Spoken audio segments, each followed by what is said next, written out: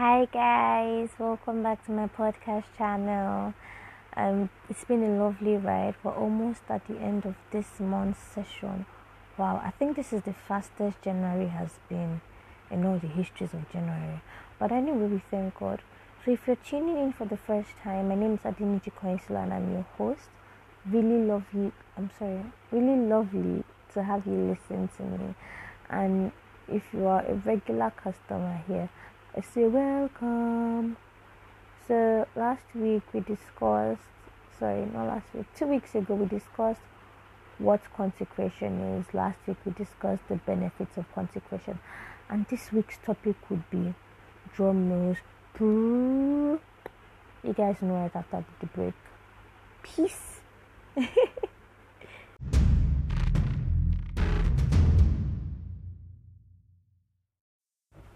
Okay, you guys, like I said earlier, we discussed what consecration was the first week. We discussed why we need to be consecrated in the second week. And this week we're going to be discussing benefits of consecration. For the new people, if you haven't listened to the previous episodes, please do, so that you can be enlightened and you don't get lost. So unlike the other ones, I'm not going to maybe list out something or anything. No. I think I'm just basically going to talk about two things. The reflection of God and the friendship of God. So we're going to use Bible references, not scriptures, but like we go share talk Bible share. So reflection of God. When Moses climbed up the mountain to meet with God and to get the 10 commandments for the children of Israel, by the time he came back down, they had to veil his face because his face was too bright. You know why his face was bright? Because he saw God, because he stayed with God. This is what consecration does to you. When you are separated for God, people see that glory of God in you. The glory of God reflects in you. I remember that weekend I got saved. Those of you don't know my salvation story, you know I saw fine boy. So when I met this guy Dorothy, I didn't know who he was, but I could feel something radiating from him. I didn't know what it was, but I knew I wanted it. In that same sense, when you are separated for God, people would feel it. People would feel the glory. People would see the glory, and they would want to come to you. They would want to know why they are feeling what they are feeling. Do you get? This is what separation does to you. You separate yourself with God, and they see God through you. They see God in your attitude. They see God in your courage. They see God in your speech. They see God in your behavior. I know that it is difficult, but this is what staying with God does. People that have been privileged to stay around me know that you cannot use certain words around me. I would correct you immediately. You see, if we are very close, I can hit you or pinch you, especially if I've been warning you over time. If we are not, I can just tell you language. And some people that don't know me usually think that it's because of maybe I'm forming mommy or pride or anything. But then, to be honest, it's not like that. The funny thing is, there was a period in my life where I couldn't do without using those words too. There was a period in my life where I couldn't go a day without using the F word, bitch, and all that crap. Yes. So when people tell me that it's not easy, I understand that it's not easy. It is hard. Sometimes, when I'm extremely angry, those words can mistakenly come out. So I won't tell you that it's easy, but then I make conscious efforts because I always ask myself, will people hear Christ in how you speak? Are you reflecting Christ? Every time I want to do something, unless I'm just being stubborn, I ask myself, are you reflecting Christ? And if my heart is not giving me yes answer, I'm not doing it. Do you understand? So like I said, it's a process. People around me cannot use the F word, and I've always warned them, stop. or all those kind of language don't see around me. Staying with God over time is what has changed my speech. It's what changed my speech from vulgar languages to more decent language. I'm not saying I'm perfect, because I'm not. I'm far from it even, but you sure get sure. Another thing is friendship with God. This is very important. I'm doing this Bible in 1 year plan. We just finished. We're around in the book of Genesis. I was reading the story of Abraham again, and to be honest, I look at it and I'm like, Abraham and Moses, these guys had audacity. These guys had audacity. Imagine Abraham negotiating with God, telling God that if you find 50 righteous people, if you find 40 righteous people, if you find 30 righteous people. Imagine Moses telling God that, do you want other nations to mock you, that you brought them out of bondage just to kill the children of Israel in the wilderness? Imagine the audacity to tell God that kind of thing. This is what consecration does to you. I'm not saying it's to give you right to disrespect God, though. You're not disrespecting God, because in factual sense, they were being honest. Not like if you're questioning God, but you know the vibes now. But you'd be able to tell God certain things. God will. I remember reading one of my open heavens last year. One of the days, I don't know when. I shall know that he said that God would tell. Oh, excuse me, I had a very long day today. So I was saying that it said that God will only tell his friends his secrets. You cannot, I don't know how do I put it, you cannot expect God to tell a stranger his secrets now. Share you God self personally, look at yourself. If maybe for instance you've been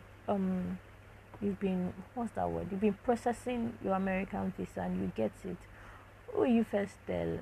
Won't you be like your best friend or your brother or your sibling? Will you just go and tell a random classmate, okay, I don't get American visa? Obviously not now. So in the same sense, that is what being God's friend will do.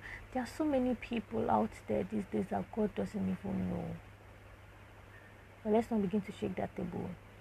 I've had people come to ask me out, and I just tell God about it, and God is like, hey, let's not get into that. Another thing is protection.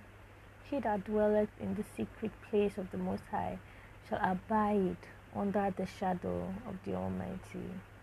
He that dwelleth under the shadow. You have to dwell, you have to stay. And how would you stay? How would you be protected if you are separated for him?